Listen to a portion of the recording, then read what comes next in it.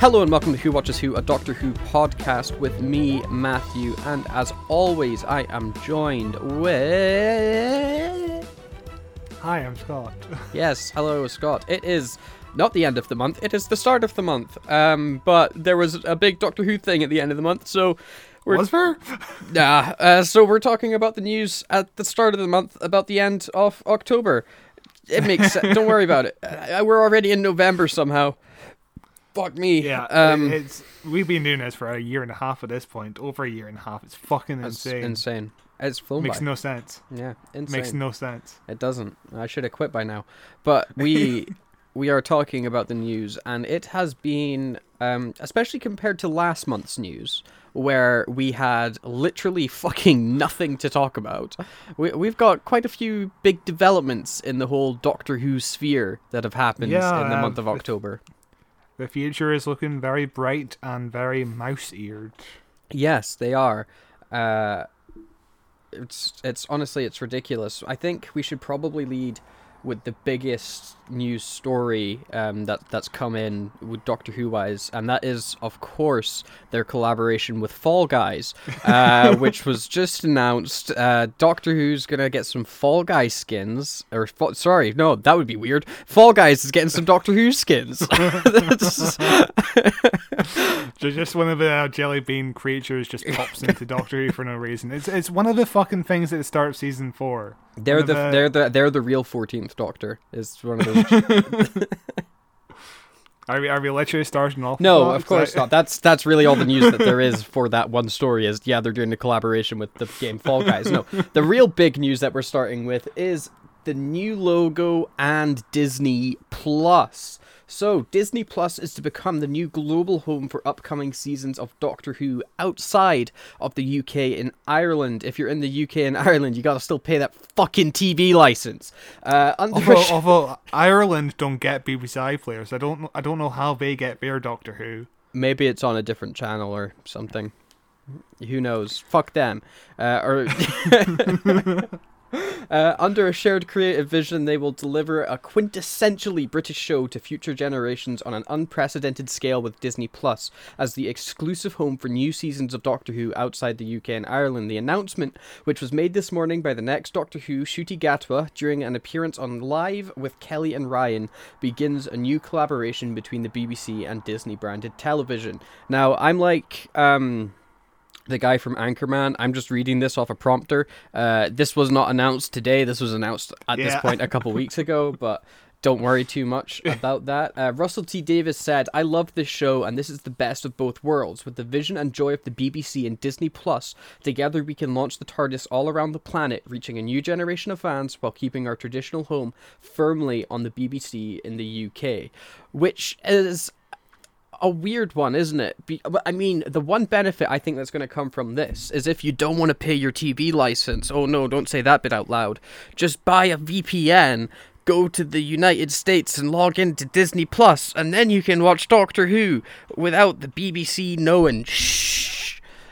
Yeah, one thing for sure is if I had a BritBox subscription, at this point I'd be like, if classic Doctor Who comes to Disney Plus in America or other countries, I'd be getting rid of a BritBox subscription, to be honest. Are you hinting something at me? Yeah. As the only person in the world with a BritBox subscription. Alyssa Bowen, president of Disney Plus, says, "We're excited by the opportunity to bring new seasons of the beloved franchise exclusively to Disney Plus and introduce the show to the next generation of audiences in more than 150 markets around the world." And according to The Telegraph, the American corporation will have a say in creative decisions for Doctor Who under the terms of co-production deal made with the BBC over its long-running sci-fi series, which means Mickey Mouse in Doctor Who. It also means that the Doctor can no longer say any disparaging things about any Disney properties, new, old, or present, I guess. It also means that Doctor Who can end up in Kingdom Hearts, baby. Yeah. It does. And, I think, like, my core hates it. Like, it's like, so much against the idea of Doctor Who being in Kingdom Hearts, but at the same time, I think it would be really fun to run around the TARDISes, and stuff like that, while Donald and Goofy are there being like, just bashing with the Daleks with that fucking giant key would be fun.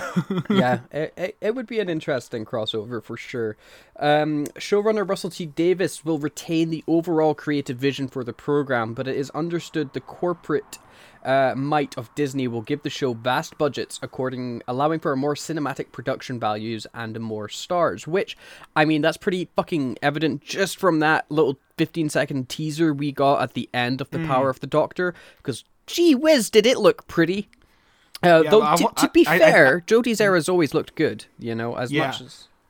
I do wonder if it's starting with the 60th anniversary, if Disney was involved with the budgeting then, or if it's starting from Series 14. I do wonder when it starts. Yeah. I think it would make... Because it feels weird they would sit on...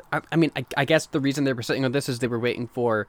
the other era to end, but to me it would make more sense for Disney to come in with the start of the new season rather than the start in the 60th anniversary.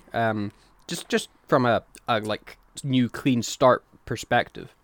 Yeah, because we heard a rumor like months ago that they were in talks to do this, and I think it was. I don't think they had reached the finalized deal yet, and obviously they've shot most of the 60th anniversary stuff at this point. So I don't think the 60th anniversary is going to be co-produced by Disney unless they pay for most of the post-production stuff, like the special effects. Yeah, it could be. But, bringing in more stars, they've got fucking Barney from How I Met Your Mother. Neil Patrick Harris. Yeah, that's probably one of the biggest stars that are coming onto Modern Who. Yeah, but again, that's probably because of the Russell T Davies connection. Yeah, because he was obviously on... what the fuck was that show called? It's a Sin. Yeah. Yeah, and Russell loves working with people he's worked with before. The BBC is going to ultimately control editorial power of the series The Telegraph understands, and the new episodes of Doctor Who will return to screens in November 2023, a year away, to coincide with the 60th anniversary, and will premiere exclusively on the BBC in the UK and Ireland. So, we have got 12 months until we're getting a fucking glimpse. It's another Doctor Who famine. It feels like this year, we've had 3 specials this year, and it was felt like there were such huge gaps between Doctor Who. Going 12 months with nothing is going to be painful. Yeah, I was expecting the 3 specials to be spread out more, a special in April, another special in August, and the final big special in November, obviously, but I guess we're just all airing in November. I guess it's going to be like a mini-series rather than specials at this rate. Yeah, and speaking of the specials, David Tennant will, as we found out, be playing the role of the 14th Doctor for all 3 specials, all of which will be airing in November 2023, before Ncuti Gatwa takes over the role as the 15th Doctor over the festive season. Christmas special confirmed. And to celebrate today's news, as a Doctor Who logo was unveiled for the era. So, before we chat about this new logo, David Tennant is confirmed 14th Doctor by Russell T Davies himself. It is not the 10th Doctor again. It is not the alternate universe Doctor. It is the 14th incarnation of the Doctor. Just so happens to be David Tennant again. Yeah, we are not too sure how to feel about this one, but I think Russell T Davies probably has a twist ending to be he's not actually the 14th Doctor. At the end, David Tennant just basically goes to Ncuti Gatwa being like, "Hey, Ncuti, you're the 14th Doctor. I can't do this. I'm the 10th Doctor. You're the 14th." It could be. Russell T Davies does like to lie. He is a lying man. But I don't know. I don't know how I feel about it still. I like David Tennant being back, but David Tennant coming back, the signing with Disney Plus, this to me feels like a reset of the show almost. Yeah. Because it's like, okay, we've got to prepare people, a whole new audience, a way bigger audience than before for this show. We'll get the fan favorite back, and they can just start from here. They don't need to go back and watch 13 seasons of a show they've only vaguely know about from mentioned on The Big Bang Theory, you know, and they can instead start here. You know, Disney Plus is like the biggest streaming service right now, I think.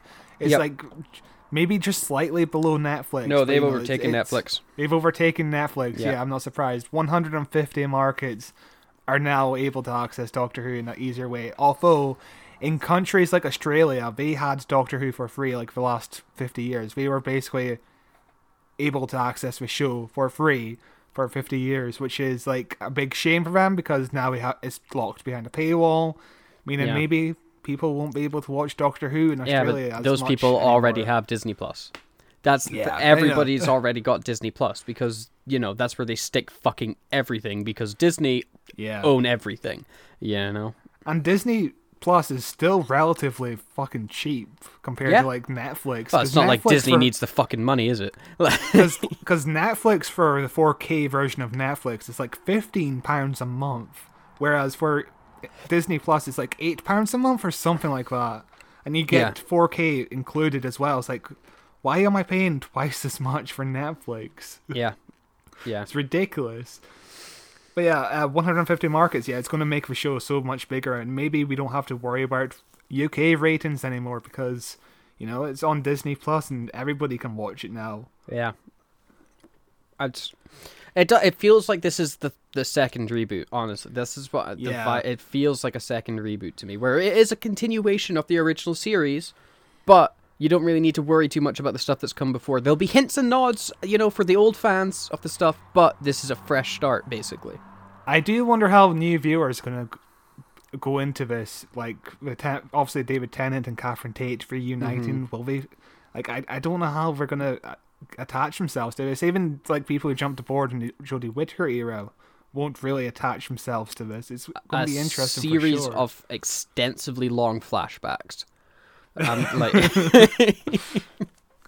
But also this co-production deal technically, I guess, means because if you remember, like a year and a half ago, before we found out that Russell T Davies had been able to come back to Doctor Who, he'd had like an interview saying, I wish Doctor Who had like a Marvel kind of connection where there's multiple spin-offs like Disney Plus do with her. Yeah, it's what he tried to do with the BBC in like 2005-6 with Torchwood and fucking Sarah Jane Adventures, etc., you know?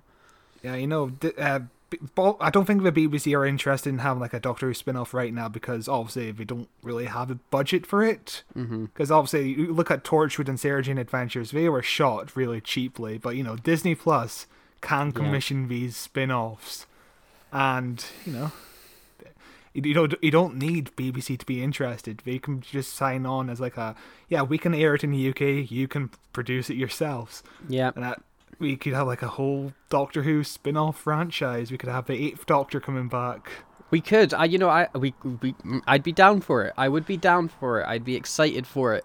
I'm also really nervous, you know. I feel like, you know, whenever something new happens, whenever a giant fucking corporation like Disney especially buys up, you know, a product that you care a lot about, there's always that, what if they fuck it, you know? This will be the third product that Disney buy that I care about. Marvel, Star Wars, Doctor Who. You know, Marvel, they've done an extremely good job with. Star Wars, they fucked royally and are now doing a very good job with the TV shows, but, you know, those movies, yikes. And Doctor Who, we'll see. I have hope because at the end of the day, the BBC and Russell T Davies do have final say on everything still, which is fucking good. How long that lasts, or if they have that power with, say, spin-off shows they make, you know, who knows? Who knows? Yeah, with Russell T Davies being on board, I would say he's going to be on board for like at least 5 years. So I would say it's 5 years of safety for Doctor Who at the moment. And I don't think... Because the BBC just today said that the Doctor Who is like their most viable program because it's the most marketable across, you know, the states and all that. I don't think we're going to let go of it easily, and I think we're just going to maintain all creative control. What I'd really like is for Russell T Davies to kind of take a Kevin Feige position, you know, produce a large producer in charge, oversees the grand fucking plan with it, you know, so he's got his finger in every pie. He still lets people do their own thing, but he has final say on whether or not this is, you know, fits with the canon or not. Either way, it's an interesting change, and I'm looking forward to hear more I imagine we'll hear more details next year. Like, maybe obviously there's 4 specials next year because we're hearing about Shurigatwa's festive special, which maybe means Christmas or maybe means New Year's. We'll find out, but either way, we're seeing Shurigatwa in his own episode sooner than later. Yeah, I mean, we got a glimpse of him in that 15 seconds as well, and yeah, wearing David Tennant's clothes, if you look closely enough, which makes me go like, what the fuck is going on? But he looks great. I'm on board.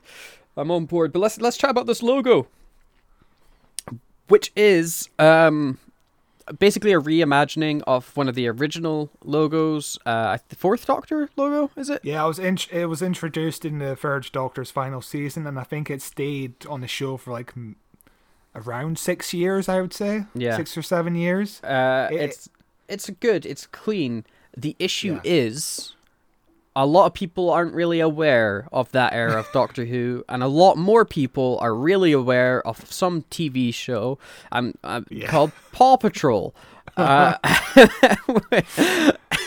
It's wild. People are just like, yeah, this is a total rip-off of Paw Patrol, and it's like, no, this logo came first. It came first like 50 Paw Patrol years ripped ago. off Doctor Who, goddamn! It's kind of insane. This is like the most recognizable Doctor Who logo in terms of like before, obviously, the 2005 revival. It's crazy. It is, a diamond. It's a diamond logo for the diamond anniversary. What more do you want? It's perfect. And also, it's like an old logo for an old Doctor, for an old showrunner. It works in so many ways. It's perfect. It is. It's very, very good. The only thing that I'm not a fan with it is coming up with a new logo for our show is really fucking difficult. Just because it's such a cramped image with Doctor Who, and we have a rather long title of the show, Who Watches Who. It's 3 words, Doctor Who is 2 words, there's not really the space. I've been struggling to come up with a new logo for it, but I'll get there eventually. There'll be a new podcast logo to breathe in this new era at some point. One thing about this logo is there's like multiple variants of the logo. There's like a big, longer version. I only like the original diamond-shaped version. I don't like the other variants. The last variant is basically the variant used in like Target books. I imagine you have a picture up on screen right now of all the variants, but the one on the bottom right is from the original Target novelization books, obviously with the BBC logo splashed above it, which kind of looks off-centered. It kind of looks distracting a bit. It does, but as long as they're really only focusing on that main logo and not the other logos, I don't think I care too much about the variants, Yeah, it looks pretty solid. And also, Russell T Davies did confirm that those collection sets of each Doctor will retain the original Jodie Whittaker logo. So oh, good. So there'll be some uniform. Yeah. So when you have them stacked above your shelf, they all look uniform. It will look great. Although I'm still waiting for original versions to be re-released, because the original versions were limited edition, and they kind of re-released them as like smaller packages, and it does not look good on your shelf. Like, I want them all to be re-released as the original limited edition, because it does chunky not look, boys. Yeah, it's ridiculous. I just want them all to look the same. It looks bad on my shelf at the moment. In other news, we have the ratings for The Power of the Doctor, Jodie's final episode. The viewing figures are in for Jodie Whittaker's Doctor Who swan song, The Power of the Doctor, which has delivered the sci-fi drama its highest chart position in 4 years. Audience membership organization BARB has revealed that the show's 7-day consolidated viewership, including those who watched the episode live and those who caught up later in the week, stands at 5.3 million people, which is really fucking good for Jodie's Doctor Who. I technically count as 2 of those views because I watched that episode twice in 1 week, but what are you gonna do? 5.3 million people still, because it Yeah. To take away 5.3 million is not a lot. The place that places it in the 5th most viewed program of the week, commencing Monday the 17th of October, beaten by Strictly Come Dancing's live show of 9.9 million. Insane that show gets that many people watching it still. And its result program with 8.6 million, as well as Channel 4's Great British Bake Off at 7.8 million, ITV's Doc Martin at 5.6 million. I've never even heard of Doc Martin. How's it getting more people watching it than Doc Who? Doc Martin has been on the air for like 20 years at this point. I think it's the final season. But yeah, it's a show. Who watches ITV Live? I don't know anybody that watches ITV. Grandparents. Yeah, it has to be. Just grandparents are watching, like, the fuck, what, like, the only, in my parents' house, they watch TV Live quite a bit, but the only thing that they watch live is BBC One. Like, BBC One's on, like, all the time. Yeah, I don't know. Yeah, I don't understand why anyone who watch advertisements on TV Live. Yeah. At least wait, like, 15 minutes and then watch your recording of that channel, you know? Yeah, crazy. BBC entertainment correspondent Lisbo Zimba notes that 4.04 million people watched this climactic scene as it was broadcast live, which gives an idea of the significant difference that catch-up viewing makes to the final numbers, because everybody watches Doctor Who in their own time now. Everybody watches TV whenever the fuck they want. Which is why the Disney partnership is perfect, because then anyone could just watch anytime they want. It's perfect. Yeah. And then we've got an interesting link. Oh, that's the Doctor Who fell over. We led with that story, the biggest story that's ever come into Doctor Who. Yeah, you want to talk about Fall Guys for a bit? Do you like these costumes? They look pretty decent. I really do. I really like the Dalek one. I really like the Tom Baker one. The Jodie one's alright. The David Tennant one's alright. But it's a fun collaboration. It's probably the biggest official collaboration Doctor Who's had in video games in ages, because of course they had that Fortnite one recently, but that was an unofficial collaboration. That was just somebody at BBC being like, I made this in Fortnite. So in preparation for his podcast, I whipped up Fall Guys, and I realized that these fucking costumes, you need to spend about £16 or something like that to get all the costumes, which isn't bad, but it's like, I'm not spending that money on a game I played 2 years ago for like a month. I'm not spending that money. It's ridiculous. It is for a game that I will not play again once I forget they did this collaboration as well. It's a fun enough game, but it just, once you play it enough, it's like, okay, I get it. Like, I get this. But yeah, the brand new costumes of the 4th, 13th and 14th Doctor, and Daleks, and there's also like themes as well, and a sonic screwdriver noise. I don't understand, but sure. But yeah, I imagine we'll get more branded content like this in the future with Disney. I imagine they'll want to put more market money into the show, which would be great, because God knows Doctor Who needs marketing after the Chibnall era. Yes, it very much does, and it needs as many eyes on it as possible. As many little kids being like, what the fuck is Doctor Who? And then having their mind blown. Because that's how you get fans, and you hook them for life, and then they discover this podcast, and they're like, wow, these guys are annoying, I'm not listening. In other news, the 7th Doctor's umbrella is available to purchase. A 7th Doctor, official Doctor Who 7th Doctor / umbrella that functions as a proper umbrella is available to purchase from a company called Lavarzi, which, as far as I can tell, sell a lot of Doctor Who merchandise. Their logo is the 4th Doctor's tie. They also sell Star Trek merchandise. You should not have told me about this website.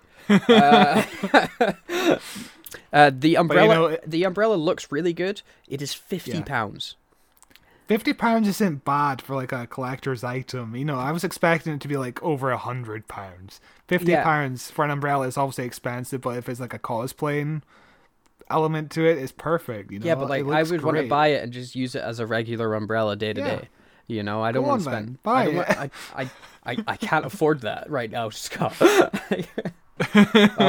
Their Star Trek merch is, they've got some really cute Christmas Star Trek stuff. Ooh, this is a Christmas fucking website if I've ever seen one. Oh boy, yes, I am bookmarking this site. Good thing my family. A replica of the 4th Doctor scarf for £69. Nice. Delicious.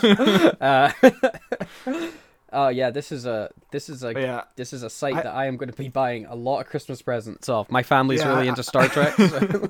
I have no interest in this website. I'm not into collecting stuff like clothes or shit like this. But yeah, it's interesting. You know, if you want to cosplay as the Seventh Doctor, you can have an official replica of the umbrella for a reasonable price. I would say. It's Yeah, not bad. it's not terrible, and it looks like it'll be high quality as well. So Yeah. you know, you're paying for the quality more than anything. In the TV movie has been getting a lot of buzz recently because obviously there's the documentary coming out, which I am fucking desperate to see in cinemas. We've got to find out. It already came out in cinemas and it just was not near me. I think the only showing in Scotland was in Edinburgh, which is Boo. I'm not traveling for something Yeah, to see a movie. that, yeah, no. yeah.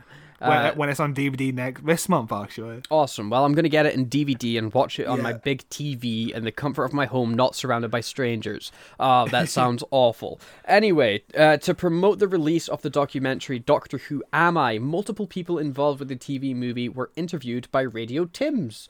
Radio Time. Leonard Nimoy, most famously, as you've written here, of Kingdom Hearts fame, which makes me boil in anger, nearly directed the movie. Philip Segal, who was a producer, said, I have several meetings with Leonard Nimoy who wanted to direct it. I met him at Amblin Entertainment and we had wonderful conversations. He was genuinely excited about the possibility. Fox did not want him to do it. They were concerned it looked very kitsch. I can't say that word. Kitsch, isn't it? It's kitsch. Yeah. They were concerned it looked very kitsch to go, aren't we clever? We've got Spock from Star Trek directing. Segal revealed that the TV... Oh, he's also from Star Trek. Whoa. Shut the fuck up. Segal revealed the TV movie's US broadcaster would only permit Nimoy to direct if he took a role in the TV movie, potentially as the master. That was just insulting to Leonard because that wasn't the objective of the object of the exercise. I think a Leonard Nimoy directed Doctor Who movie would have been fucking fantastic. He directed a lot of the Star Trek movies and the likes, and those are mostly fun. Yeah, I've never seen a single Star Trek movie he directed. I've not seen Three Men and a Baby. I think he also directed. I watched that as a kid. I liked that movie as a kid. Yeah, I'm not aware of his directing powers. I've only seen a few episodes of the original Star Trek series. I've played Kingdom Hearts, Birth by Sleep, his best role. Yeah, he did, you know, in the, I think it was like the 80s or the 90s, he did publish a book that said, I am not Spock, and then in parenthesis it said, I am Xehanort, and like a huge, like several exclamation marks, because like he was like, you know, that's the role I want to be known by, not Spock, I am Xehanort, like... The role he died playing. The TARDIS was almost changed in the movie, according to Segal. Fox said, we don't want a police box for his spaceship. What they wanted, they simply described as something new, fresh, and different, which is the most, like, corporate answer to, like, we want a new idea, it's gotta be fresh, different, you know? It's like that entire scene in the new Matrix movie when they're trying to talk about, like, what is the Matrix? And it's like this montage of them saying nothing. Like... I obviously had to fight for the TARDIS. I explained to them that the police box was actually invented by Americans in New York City before the concept went to London, which is actually true. So, once they realized it was an American invention, they left me alone, which is hilarious, that they were so desperate for it to not have too much of a British connection. Yeah. But, you know, with the TARDIS, at least it makes sense canonically, but it could change. Like, you could just say the circuit changed. That makes sense, at least. Yeah. But, you know, changing the TARDIS would be, like, so ridiculous. I can't imagine. What if it was a DeLorean? Yeah, I'm just glad that they, you know, didn't want to change what the inside looked like, because it was fucking perfect. They spoke about casting the Master. Christopher Lee, also of Kingdom Hearts fame, Tim Curry, David Bowie, Mick Jagger, and Sting were reportedly considered for the role. I had 4 bosses: Universal Studios, BBC Enterprises, Fox, and the BBC itself. He explained, he being Mr. Steven Seagal, not Steven Seagal, Philip Seagal. I wish it was Steven Seagal. Sometimes you can be forced into making offers like a bluff in poker, because you gather intelligence to know the person isn't available or they don't want to do a series. The powers that be just want to know that you made the effort to ask. Though he insists that many of the rumors around the TV movie were either exaggerated or even completely false in the case of Ridley Scott being approached to potentially direct, which would have been fucking interesting. Seagal admitted that Sting's name did come up in a conversation to play the Master. I think his name came up for the villain, he said. These casting ideas were ultimately never a demand, but more like wishes that would get tossed around a lot. Actors confirmed to have auditioned for the role of the Eighth Doctor include Rowan Atkinson, Eric Idle, Anthony Head, and Rick Mayall, while both Christopher Eccleston and Peter Capaldi, who would later go on to play future incarnations, were also invited to audition, with Capaldi turning down the opportunity for fear he would be unsuccessful. Which is wild that Eccleston, it didn't say he turned it down, so Eccleston auditioned for the movie. I have a question. Did we know this before? I don't know. I don't know if we did know that. It's just kind of casually written down. I don't know if we did know that. Because we did a fucking 4.5 hour podcast on this last year, and I don't think it ever came up. I imagine I would remember that, but I don't remember. I think that's new information that's just kind of tucked in there. Like, oh yeah, Christopher Eccleston auditioned for this role, but he didn't get it. But he went on to play the next Doctor, so which is that's crazy. And of course, Paul McGann thought Rowan Atkinson was for sure going to be cast as the Doctor. He was talking about recently in an interview, which we have seen Rowan Atkinson as the Doctor in that comedy special written by Mr. Stephen Moffat. Go listen to Dr. Bean, or whatever episode that is, on the podcast if you want to hear our thoughts on that. You want to take this next bit? I've been talking so much. Sorry. Daphne Ashbrook, who plays Grace in the movie, not Ace. She talks about wanting to return if the pilot went to series. So I wasn't under contract, I was just a guest star really. But about a week before we wrapped shooting, movie's writer Matthew Jacobs asked me, while we were on the set, if Fox picked it up, would I be interested in coming back and maybe doing a series? I said of course. In fact, I think I screamed and then hugged him. I almost made him pass out. I might have frightened him a little. I have done some Big Finish audios, but essentially I was told you can't be Grace, because someone finally found out that it was Universal that owned her, and unless they were willing to buy the rights, we could not legally bring her back. It's sad because I think there's a lot of opportunity for Big Finish, or whoever, to have some fun with these characters altogether. So, all the rights of a movie are basically wrapped up at Universal. Only the Master and the Doctor are basically allowed to be in Big Finish, which is quite sad. It is. I wonder if, because Universal, they're the ones that are going through this. Is it? No, it's not. It's Warner Brothers that are going through the fucking nightmare merger at the moment. Universal are just kind of sitting there like, I guess we're alive still. What do they do these days? Minions? They mainly produce like family movies and bad comedies. I wonder if they'd be interested in selling those rights to Disney, for Disney to make a spin-off series. They would make a fucking bucket load of money off Disney. Yeah, the Disney deal might work, but we've also got the Hulk, the rights to a solo Hulk movie that they've been sitting on for God knows how long. They don't have them for much longer, apparently, according to, I think, Mr. Sunday Movies. Like, they have, with the deal they made with Marvel, is they have the rights for like 20 years or something like that, and it's coming up on the expiration for those rights, which means they would then default back to, because they've not made a Hulk movie, they would then default back to Marvel, also known as Disney, which is what they were teasing in She-Hulk, is the Hulk movie.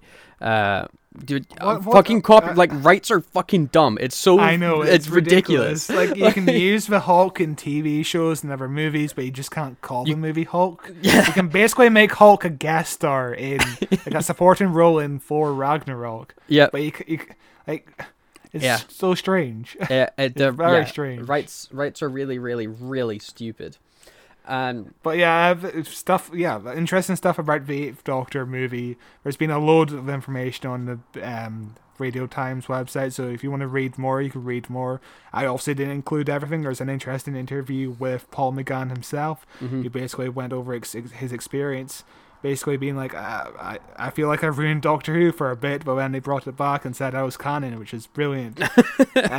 Yeah, if you want to hear about our opinions on the Eighth Doctor movie, oh my god, listen to it last year, because we did a 4.5-hour podcast. Our and we longest really episode, our longest episode ever, accidentally. We did not anticipate it to be almost 5 hours long. It's just we had a lot of thoughts on the movie because it really surprised us. And we should be in the Doctor Who Am I movie documentary, because the whole movie is about how fandom evolved to change their opinions about this movie, how how the convention scene changed, and how everybody likes this movie.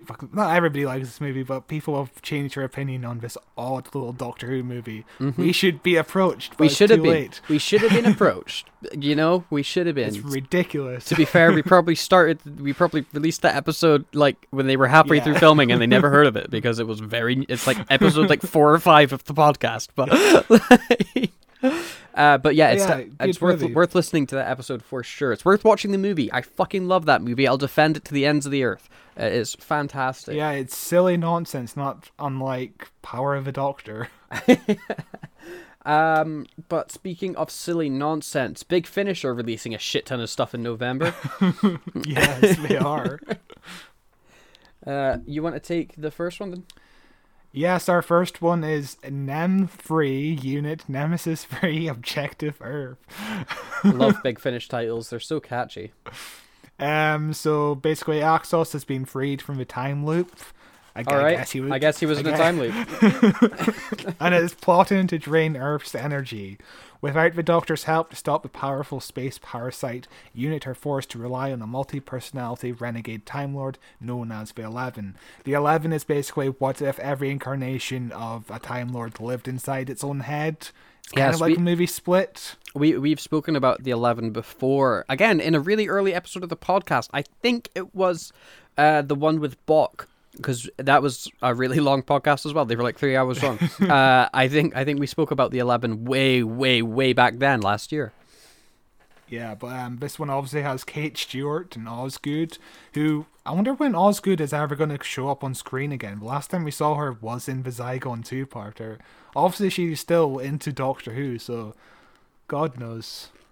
And also we have Eleanor Crooks as Naomi Cross, who was apparently a Fourth Doctor companion in the Fourth Doctor audio box sets. Right, but I don't know anything about her. Doctor Who canon is weird. I don't know what's going on here. The Axos is obviously a Bob Baker creation, who also created the K9, so it's interesting that they're in this box set. I'm interested. I'd buy this, but I don't know what the fuck's going on. This is part 3 of like a... I don't know what's going on either, and this is NEM3 Unit Nemesis 3, but if you scroll down, they've also got Unit Nemesis 4, which I guess is different than Unit Nemesis 3. Wait, is Unit Nemesis 4 not coming out after this? Is that... Oh yeah, it's a pre-order available in April 2023. Yeah. Wow, they've really got that pre-order up and early. Jesus, coming out in April next year, and they're like, pre-order it now, 20 quid. Like, yeah, Nemesis 1 has Tom Baker as a curator doctor? Question mark. Right. Yeah. So my question is, does this take place before or after Chris Chibnall destroyed Unit? When does this take place? Yeah, but Chris Chibnall destroyed Unit twice, so which time? Yeah, looking at previous box sets, River Song makes an appearance, the War Master makes an appearance. Fucking hell, there's so much. Yeah. Like, is this considered canon? I don't know. I don't think I'm ever going to listen to this Unit Nemesis series. It seems complicated. And seems like there's a lot. Also, Joe Grant makes an appearance. The Silence makes an appearance. Of course, yeah. They have 2 box sets, apparently. Jesus Christ, there's so much Unit stuff. Interesting. Yeah. Just if you look at... Because I was just opening up the next box set. In Unit Nemesis 3, there is a lady with silver hair. In the next box set, which is called Doctor Who, The Seventh Doctor Adventures, Sullivan and Cross, AWOL, it's the same silver-haired lady. Yeah, that's the Fourth Doctor companion I'm also Ah. talking about. And also, Harry Sullivan is, of course, another Fourth Doctor companion. So it's a Seventh Doctor with two Fourth Doctor companions. Right.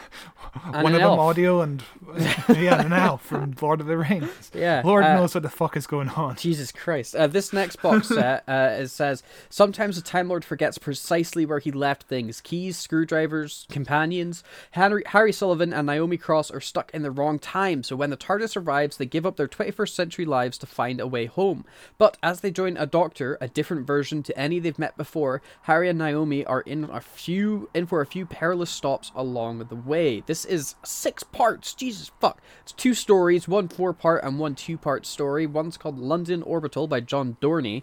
Long ago, a massacre in a suburban house led to the young Harry Sullivan joining UNIT, but the murders were never solved. Years later, Harry and Naomi Cross investigate an oddity in London Underground and uncover a whole different side of the capital. Creatures of myth are running amok across the city in a conflict going back decades, and somewhere in the shadows lurks a new incarnation of their old friend, the Doctor, and he's here to stop a war. And then Scream of the Daleks by Lisa McMullen. Halloween 1969, the Doctor, Harry, and Naomi respond to his scream for rescue. They find that people have been dying in the same spot on this day across millennia, but in their bid to stop the nightmare, the travellers have unleashed the Doctor's old enemy. They may be one cry for help better left unanswered. Or this may be even.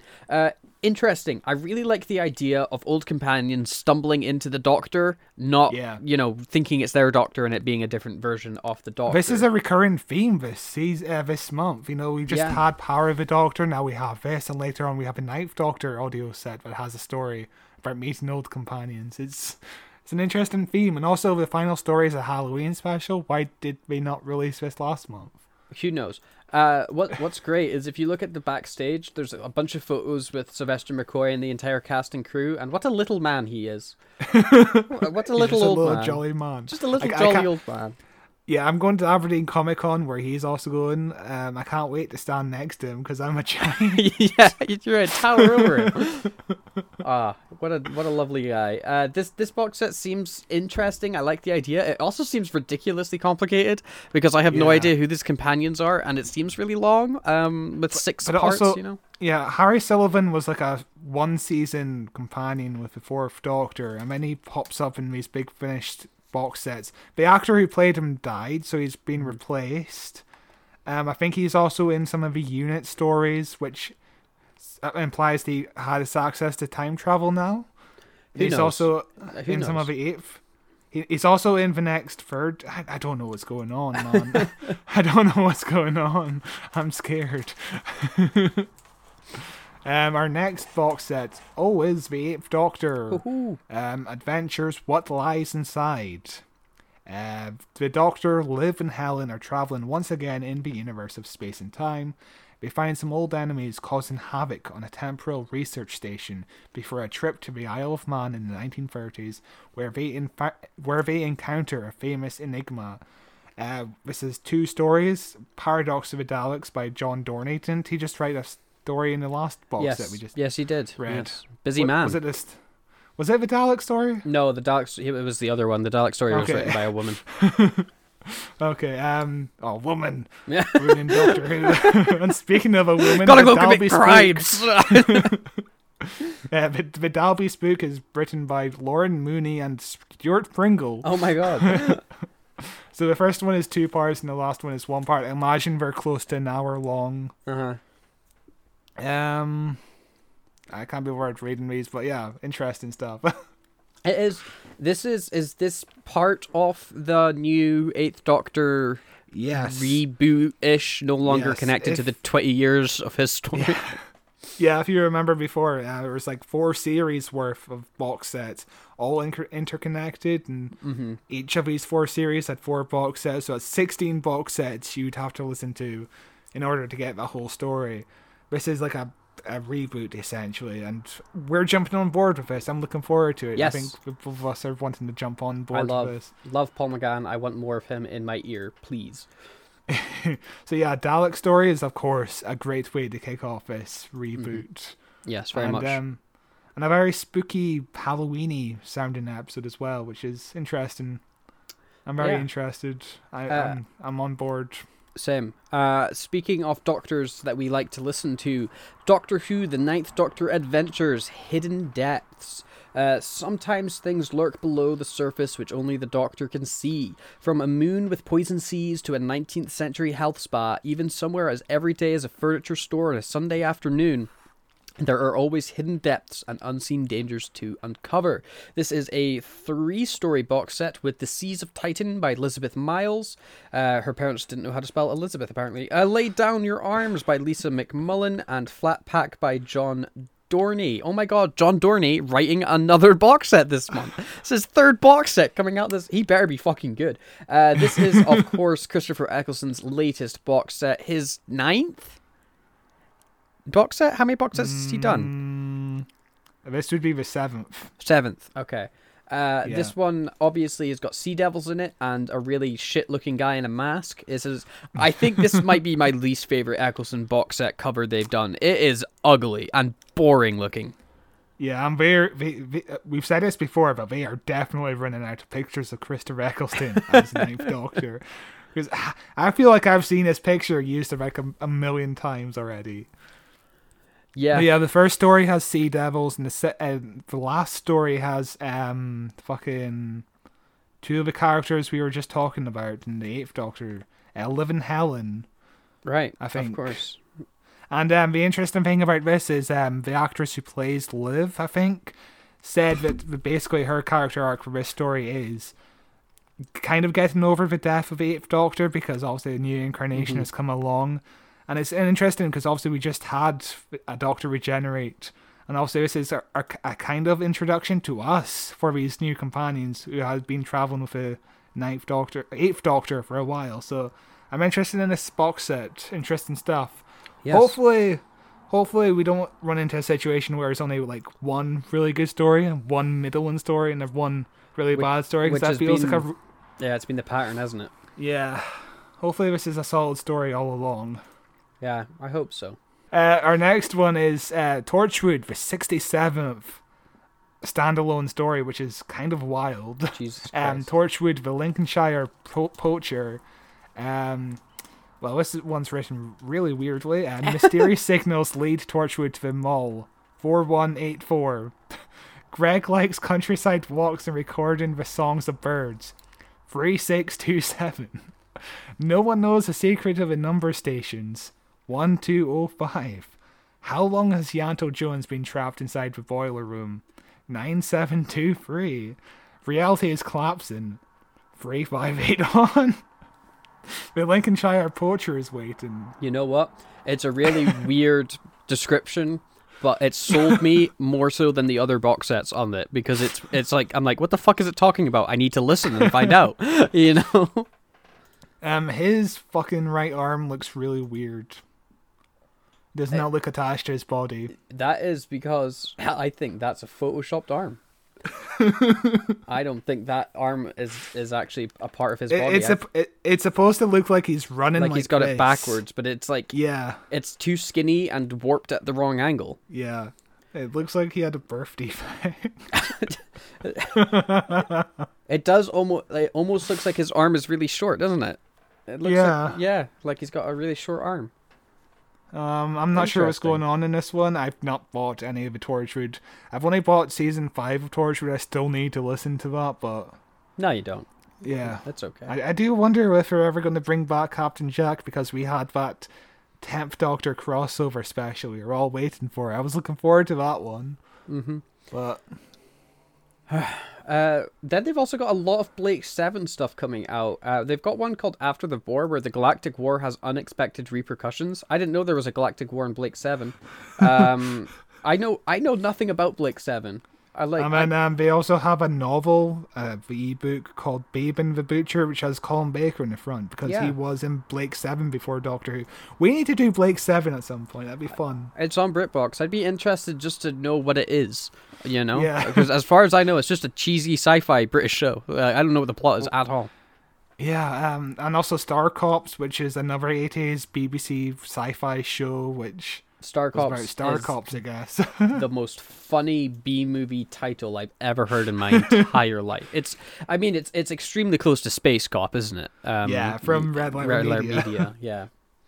But that is all the Big Finish box sets we've got coming out. I think it's pretty obvious which ones we're most interested in, that being the 8th and 9th Doctor. The other ones, they seem a bit complicated, a bit too much of a continuation of series that we have no investments in.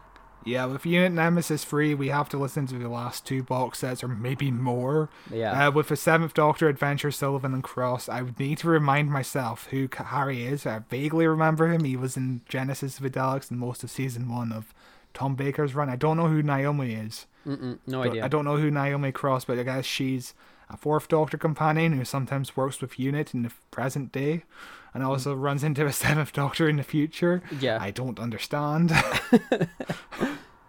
And then the Tortured one is pretty interesting. But I have no idea what it's about. I would literally only listen to it out of sheer curiosity, just because that description is so strange, but it's fun. Yeah. Interesting month for Big Finish. A good variety, I would say. They always have a good variety. They seem to space things out really well. I think it's interesting they're releasing both the new 8th Doctor and 9th Doctor in the same month. Which is pretty cool for us. You know, that's 2 new Big Finish stories that we get to listen to.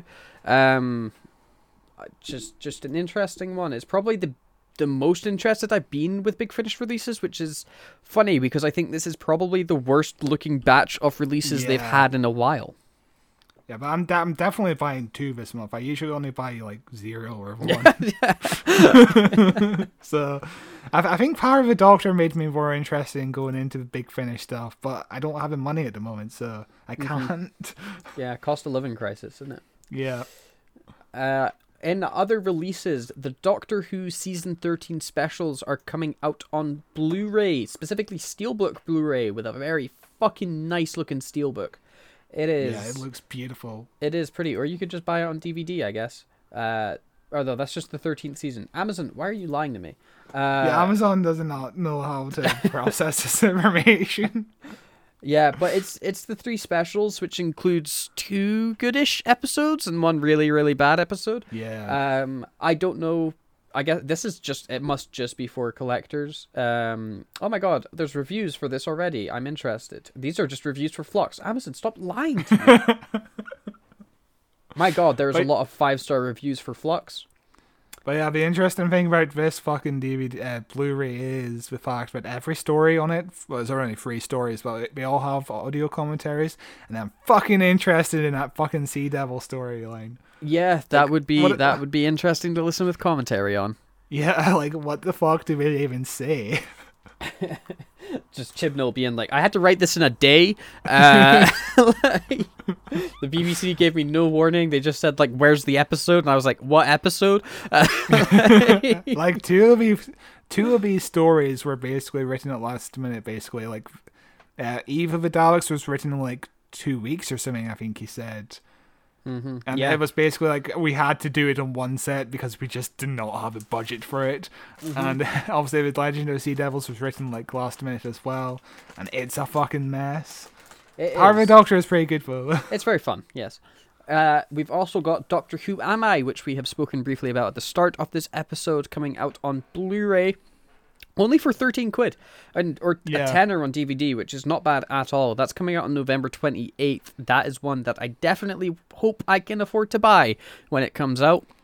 Yeah, because I am exceedingly interested in it. I'm going to pre-order it right now, so you take the next one. Oh, wow. We've got books coming out and all with Doctor Who and the Daleks, illustrated edition. I think we spoke about this when it was first announced. Yeah, we spoke about this before, but yeah, it's coming out next month and it looks beautiful. It looks very nice. Yes, I think they even advertised it after Power of the Doctor as well on BBC One. So it's also got an introduction written by Neil Gaiman. I enjoy good Neil Gaiman. His writing is always very fun. Oh wow! I could just read it right now. On the preview of the book, it opens up with Neil Gaiman's entire intro and then the first chapter. Interesting. Basically the only new content aside from the illustrations. Yeah, this is a dramatic reinvention of the very first Doctor Who novel from 1963 and the hundreds of novels that followed, but few can claim to have surpassed its powerful storytelling and unique atmosphere. Written by Doctor Who's first story editor, David Whittaker, and lavishly illustrated by the acclaimed comic book artist Robert Hack. Adapted from Terry Nation's first Dalek story, Doctor Who and the Daleks sees Ian Chesterton, Barbara Wright caught up in the flight through time and space of the mysterious Doctor and his granddaughter Susan. They travel in the TARDIS to the planet Skaro, where they strive to save a peace-loving Thals from the evil intentions of the hideous Daleks. Can they succeed? And if they do, will Ian and Barbara ever see their native Earth? This is the ultimate edition of an iconic novel, a deluxe volume that embraces both proud tradition and modern innovation to present the drama of a Dalek dystopia you've never seen before. Comes in at 224 pages and seems fun. I don't think I I'm thought you were going to say 224 pounds. I was like, holy shit. No, it's £20 for the hardcover or $7.99 for paperback.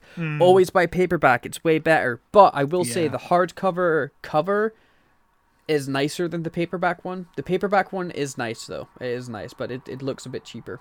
I need to click on the link to see the difference. You can also buy it as an MP3 CD. Who's doing that?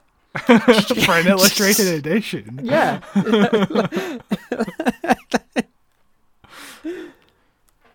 Our next book is A World of Demons, The Villains of Doctor Who, which is written by David Bushman and Barnaby Edwards, who is one of the Daleks in the new series.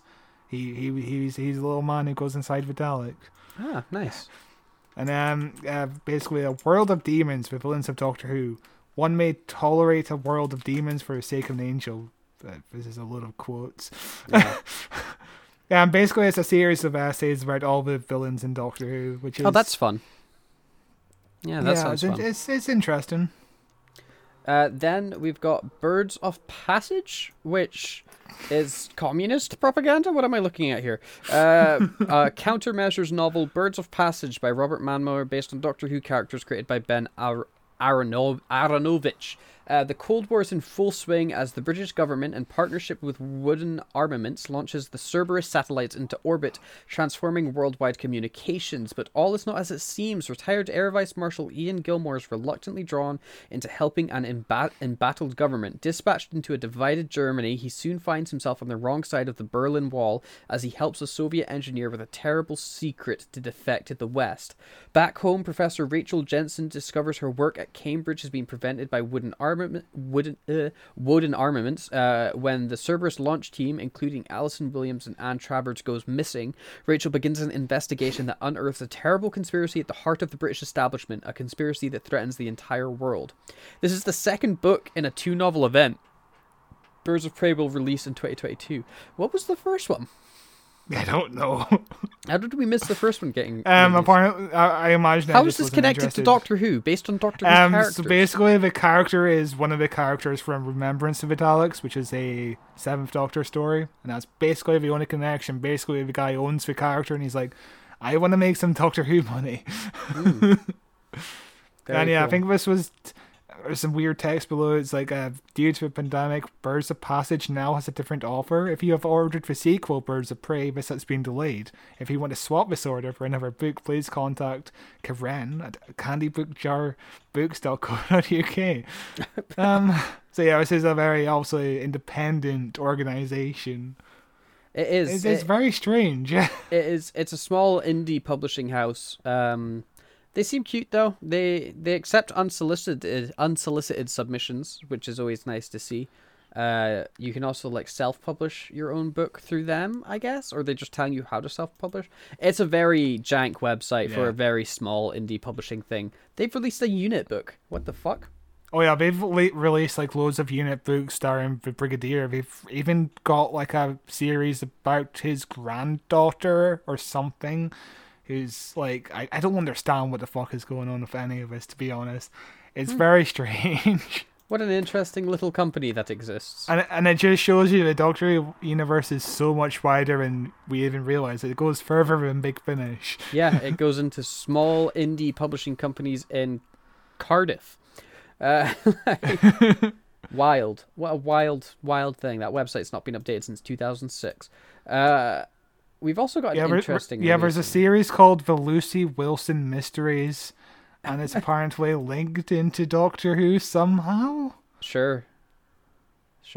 Yeah, I don't understand it. It's about this little girl named Lucy Wilson who's best friends with a bald man or something. I don't know. Yeah, who knows? But we've got an interesting release coming up, that one that we've not really ever spoken about, and that is action figures. The 13th Doctor and Yaz, and apparently a Weeping Angel, are coming as action figures in a set, which is fun. I've never super been into action figures of anything, really. I always think they fuck up the face. I always think the face is never quite right. We also have more figures coming out of this range. There's the Ninth Doctor and Rose, and the hologram of the Ninth Doctor. Yeah, Rose's 2006 baggy jeans. Also, she has no hips. What the fuck is wrong with her? Her action figure looks like a piece of shit. That's an awful looking action figure. It's not got any hips. Jesus Christ. And then we got the First Doctor and electronic TARDIS set, but it's not the first Doctor, it's the David Bradley First Doctor. It is, it's the David Bradley First Doctor, but I think that's a nice looking action figure, to be fair. It looks nice, yeah. I mean, we've got the Daleks, the history of the Daleks, genesis of the Daleks. To be fair, you can't really go that wrong with a Dalek. No, a Dalek's going to look good as a toy every time, isn't it? We've also got Destiny of the Daleks, and the Davros Dalek, which looks pretty decent. Yeah, I like that as well. Yeah, I'm not interested in collecting action figures, but here we go. Yeah, we're going to buy all of them. Yeah, I'm not super interested in them either, but I guess it's cool that they exist, you know? If anything was to exist, I guess I'm glad that they are. It's not too bad, but that really brings us to the end of the news section of this podcast, which is lovely. We've hit an hour, which is very nice. This section, if you've never listened to it before, is where me and Scott just chat about shit for like, I don't know, as long as we want, and then we just kind of end the episode at some point. This is just our like catch up, like let's talk about something other than Doctor Who for 5 fucking minutes, please. So Scott, what have you been watching? If you say Doctor Who, I'll fucking jump through that screen and hit you. I've been watching Doctor No. I've been watching Dark Shadows. I've been watching Dark Shadows, which, if you don't know, is a 1966 soap opera that lasted from 1966 to 1971, and it's basically about a orphan girl who's like 18 years old, and she gets a mysterious letter to invite her to be the kind of like the tutor of a weird kid who's obsessed with murdering his dad. Right. It's a soap opera in America, and it's at the moment it's supposed to be supernatural, but at the moment the only supernatural elements are occasionally a door will close on its own. Ooh, spooky. This lady Victoria, who's a tutor, she'll occasionally see a dark, mysterious figure standing there, and she never really is like acknowledging it. But it's spooky, it's atmospheric, it's interesting. Basically, the big mystery at the moment is why did this? She's basically sent to this like big mansion, this big spooky mansion, and it's basically like, why did the owner of this mansion hire her? They've never even heard of her, and this mansion is set in Maine. And I think Stephen King was a huge fan of this show, so well, a lot of influences. I think he lives in Maine, so it's an interesting show. So my question, Scott, for you is: there's a million TV shows. There's a million TV shows releasing every month. Shows that you want to watch, shows that you need to catch up on, and you go, "Yeah, I'm going to watch this show from the 1960s no one's ever heard of or cares about." Yeah, and it also has 1,000 episodes. Yeah, why? Why did you decide to do this? Because it's on YouTube and it's free, and I was interested. Wow. And a vampire comes in at some point, and there's ghosts, and there's witches, and there's time travel.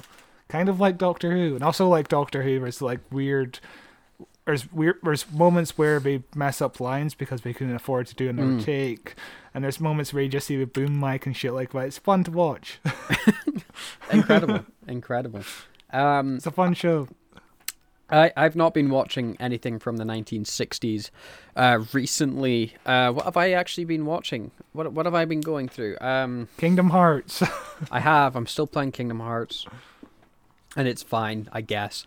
TV show wise, though, holy shit, what am I actually watching on TV right now? I finished the new season. I did. Oh yes, okay. Inside Man. I watched that.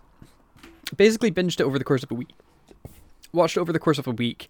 And it is fine. David Tennant is good. The writing is very Stephen Moffat-y and at times frustrating as fucking all ends, because there are moments like the whole thing starts off in an extremely the whole drama of the series starts because of an extremely convoluted thing happening. So I'm going to spoil how it starts to start, right? So David Tennant plays a priest, and a guy comes to him and he's like, hey, my mom's going to be looking for my porn. Can you please hold on to this for me and hide it from me, because my mom's going to go mental if she sees it. It's kind of a weird dude. The porn's on a USB stick. You can pretty quickly jump to conclusions as to what it is. David Tennant is like, I'm a priest. I've got to look after you. I have a duty of care to God and, to looking after you and stuff like that. He's a vicar specifically. He's got one line he repeats throughout the whole series where he says, I'm a fucking vicar, which is, it's honestly, it's great. But he takes the USB stick and he hides it. He puts it in his pocket. And the mother doesn't find it. Then he goes home and his son's tutor is coming over to the house and stuff like that. David Tennant empties his pockets to put his keys away, accidentally drops the USB stick into the key bowl even. Then the woman is like, can I connect to your Wi-Fi or something? And the son that's getting tutored goes, oh yeah, that's okay. Let me just, I'll connect you to the Wi-Fi through hotspot, right? Is the password Dracula? Because that's what the password was in Dracula. It's not. But right, this is what I don't think Stephen Moffat knows what a hotspot is, because the son goes, I'll connect you to the hotspot on my phone. And she's like, oh, okay. And then the son grabs the USB stick from the key bowl and goes, here, plug this in. This is a dongle. You don't fucking need a dongle to connect to a hotspot. Right? To be fair, I don't think Stephen Moffat understands the concept of the internet in general, because if you remember Clara in Bells of St. John, she's like, hello, how do I turn on the Wi-Fi? Yeah. But so he gives her this USB stick thinking that it's the internet dongle, which it's just ridiculous already. And the tutor plugs it in and obviously sees a lot of child pornography. Which she assumes to be the son's that's given it to her. She assumes that is his pornography that he's accidentally given to her. So David Tennant comes in and they're like, because he knows that the son's given this USB stick to the tutor, and he's like, shit, we got to get that off her right now, not telling his son what it is. And his son's like, oh, what is it? Is it porn or something? It's okay, I'll tell her it's my porn. So the son goes, oh, it's just my porn you're looking at. Sorry, that's a bit embarrassing. Whoops, not knowing that what she's looking at is a crime. And she's like, what the fuck? It's your porn? You're just casually telling that to me? And he's like, yeah, there's nothing to be embarrassed about. And the David Tennant sends him away, and then he's like, okay, you gotta give me that USB stick, tutor lady. And she's like, no, I'm gonna go to the police because your son is talking about being a pedophile super fucking casually and you're protecting him. And David Tennant's like, no, you need to understand that I'm not doing that. It's not my son. He was just lying on my behalf. And it's like, what, is it your porn? It's like, no, it's not my porn. And all fucking David Tennant has to say is, I'm a fucking vicar. Somebody that gave that to me to look after because they were, in a panic situation. But the lady doesn't let him talk and jumps into this conclusion, and they have the most frustrating fucking argument I've ever watched on TV. And then she falls down some stairs and David Tennant kidnaps her. And then the show, what the fuck? then the show begins. It's a really fun show. There's some interesting bits. Steve Buscemi, that's his name? I think so. He's really good in it, but fuck me, is that setup convoluted as fuck?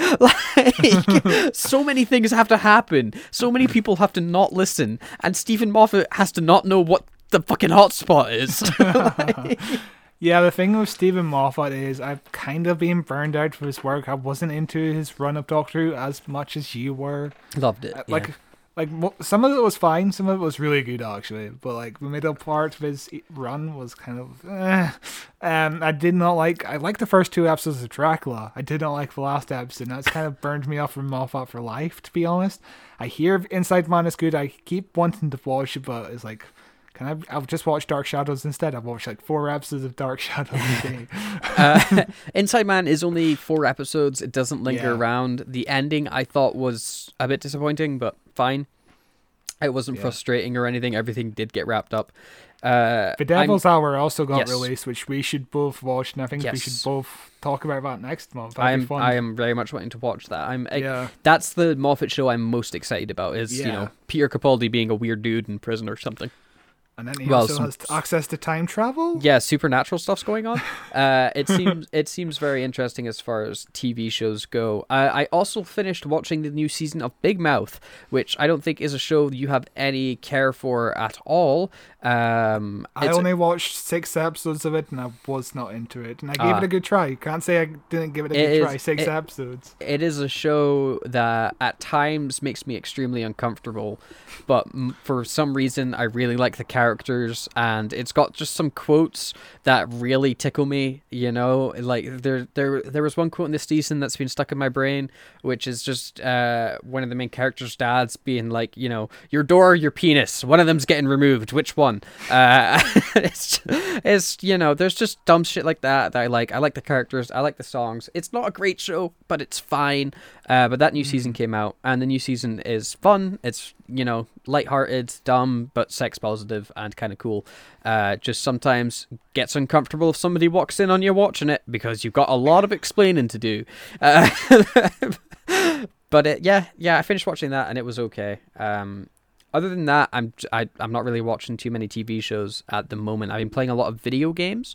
Been playing through Cyberpunk again. Been playing through Kingdom Hearts, obvious. I'm actually playing, honestly, too many games at the moment. I am playing Cyberpunk, Kingdom Hearts, you gave Resident Evil a try. I'm playing Resident Evil. I'm playing Zelda. Hang on, let me pull up this. I'm playing Assassin's Creed Origins. I just downloaded Persona 5 because it came out on Game Pass, so I'm playing that. I'm playing Vampire Survivors. I'm playing Elden Ring again. Obviously I'm streaming Psychonauts. I haven't played that in about a month, but I am playing that as well. I'm playing a lot of video games at the moment. You haven't played Psychonauts so long. The last time he streamed, I lost to Fred, and I was like, I'm just gonna make dumb jokes in the chat. So I can't play too many video games at once, because once I lose to Fred, I'm like, I don't know what's going on. I can't play this anymore. Oh, I just remember. So yeah. I don't forget. Yeah, I'd remember. With video games, I played Resident Evil. Now I'm playing Resident Evil 2. It's fun. Yeah, I like Resident Evil. I find it hard for me to really focus on one video game at a time. Just because I get fucking bored. I'm like, okay, I need a break from this world. I want to go play something else. You know, I want to play a different game, and I never really struggle with forgetting of plots. Even if I do forget the plot, like in my day to day, the second I launch the game and get back into it, it all comes streaming back to me. I'm like, okay, yeah, I remember what I was doing, and just go back into it. I play video games a lot, honestly, but just doing that, and but you never stream. You never stream. Yeah, true. But that I just it's so busy, you know. I'm not playing any games that I want to stream at the moment, besides Psychonauts. Besides that, I'm just writing a lot, writing stuff that I'm not allowed to talk about. So yeah, just typing away, typing away. You're writing porn for the dark web. I'm definitely not. What's that? I don't really have too much else to talk about. The world's gone to shit. That's fun. We got 2 new prime ministers since doing the last news podcast. It's been a fucking crazy month, man. Like I've not had time to do much this month because October zipped by. I had such a busy month. I have a fucking full-time job, and I had a funeral, so that was fun. Yeah, lots of fun. Lots of fun. Yeah, no, October. I've watched Doctor Who. Did you see the new Doctor Who special? Maybe. What's Doctor Who? Anyway, I think that's us. Really. I think that is us. I do think that is us. So thank you very much for listening to this podcast. You're welcome. Thanks. What have we got coming out next week, Scott? Next week we are still celebrating Doctor Who with the Three Doctors. It's the 50th anniversary of the 10th anniversary. Figure out one out. Great. Awesome. I love maths. So yeah, next week we will be looking at the Three Doctors. So open up your BritBox, subscribe to it, or just fucking stream it illegally. I don't give a shit. Or wait for it to drop on Disney Plus. Yeah, next year, and then come back and listen to this episode and be like, I wonder what they talked about. But that will be coming out next week. In the meantime, you could send us an email at whowatcheswhopod@gmail.com, and we will read it out on, well, not this podcast, but next month. At the end of the month, we will be reading out any emails we get in our news podcast. Scott's turned off his webcam just now. There we go, he's back. So sorry to any audio listeners there. Scott decided he didn't or video watchers. Scott didn't want to look at you just then. But send us an email at whowatcheswhopod@gmail.com and tell Scott how much of a smelly man he is. You can also find us on Facebook at Who Watches Who, on Twitter at Watches Doctor, on YouTube at Who Watches Who, where this podcast is available in video form. It is also available in audio form wherever you listen to podcasts. There's 8 million links in the description that will give you everything you ever desired for our entire show. You can find me on Twitter at Quality23. You can find me on Twitch at something orange. I'm going to stream again soon at some point. I swear he lied, not convincingly. But until then, we will see you next week. Bye. Hello. Bye.